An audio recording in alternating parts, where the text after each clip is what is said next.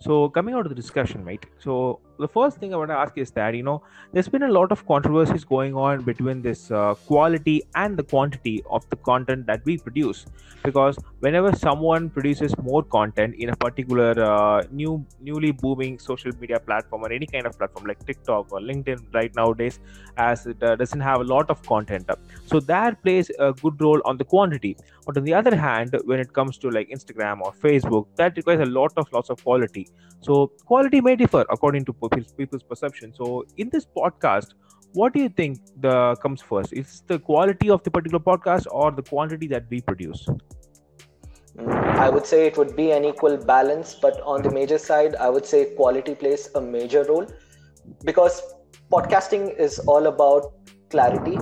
Mm-hmm. And when you compromise on the quality of your show, Mm-hmm. it is something that you cannot be comfortable listening to.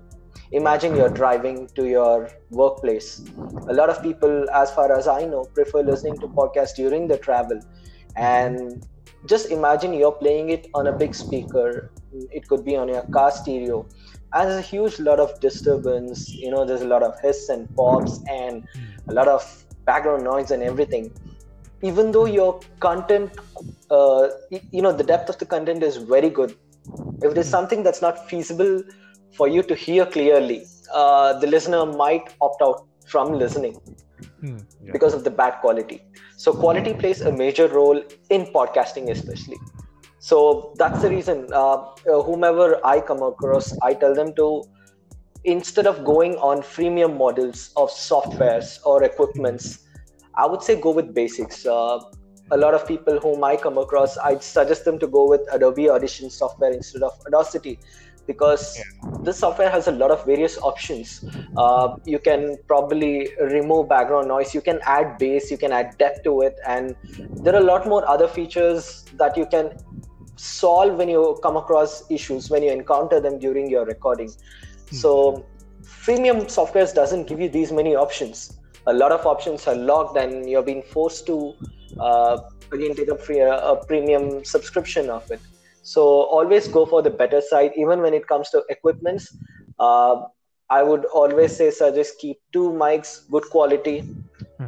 If you don't have a phantom power adapter as well, go with a condenser mic that has good capturing capability. That's what it's all about. So quality plays a major role in podcasting. If you ask me and my team personally, we focus on quality a lot. Well, actually hearing a lot, I just kind of think that I actually betraying right now, because the way that I'm recording my podcast is not actually involve a lot of speakers or anything. I just actually recording it with the headphone. So one of the reasons why I can't actually a lot of invest that I'm still earning right now doing some video editing, small freelance stuff. So if you are suggesting to someone that doesn't come from a leading grade background that the quality is more important, then it kind of stops them to produce more content, right? So what would you say to them there? Definitely, yes. In case if you're having financial hindrance on this, I would suggest to go for some hacks. Maybe try to use a pop filter itself for the same microphone that you're using for recording, because that might reduce the amount of buzz and hisses that you hear during recording. So go with the hacks if you don't have the financial background. But if you're pretty much serious about this business of podcasting, if you want to be heard as a prominent storyteller, there are a lot of people, it's a huge crowd in podcasting. Right? So if you want to be heard, there should be some kind of quality investment from your side. If not now, at least accumulate money over the time.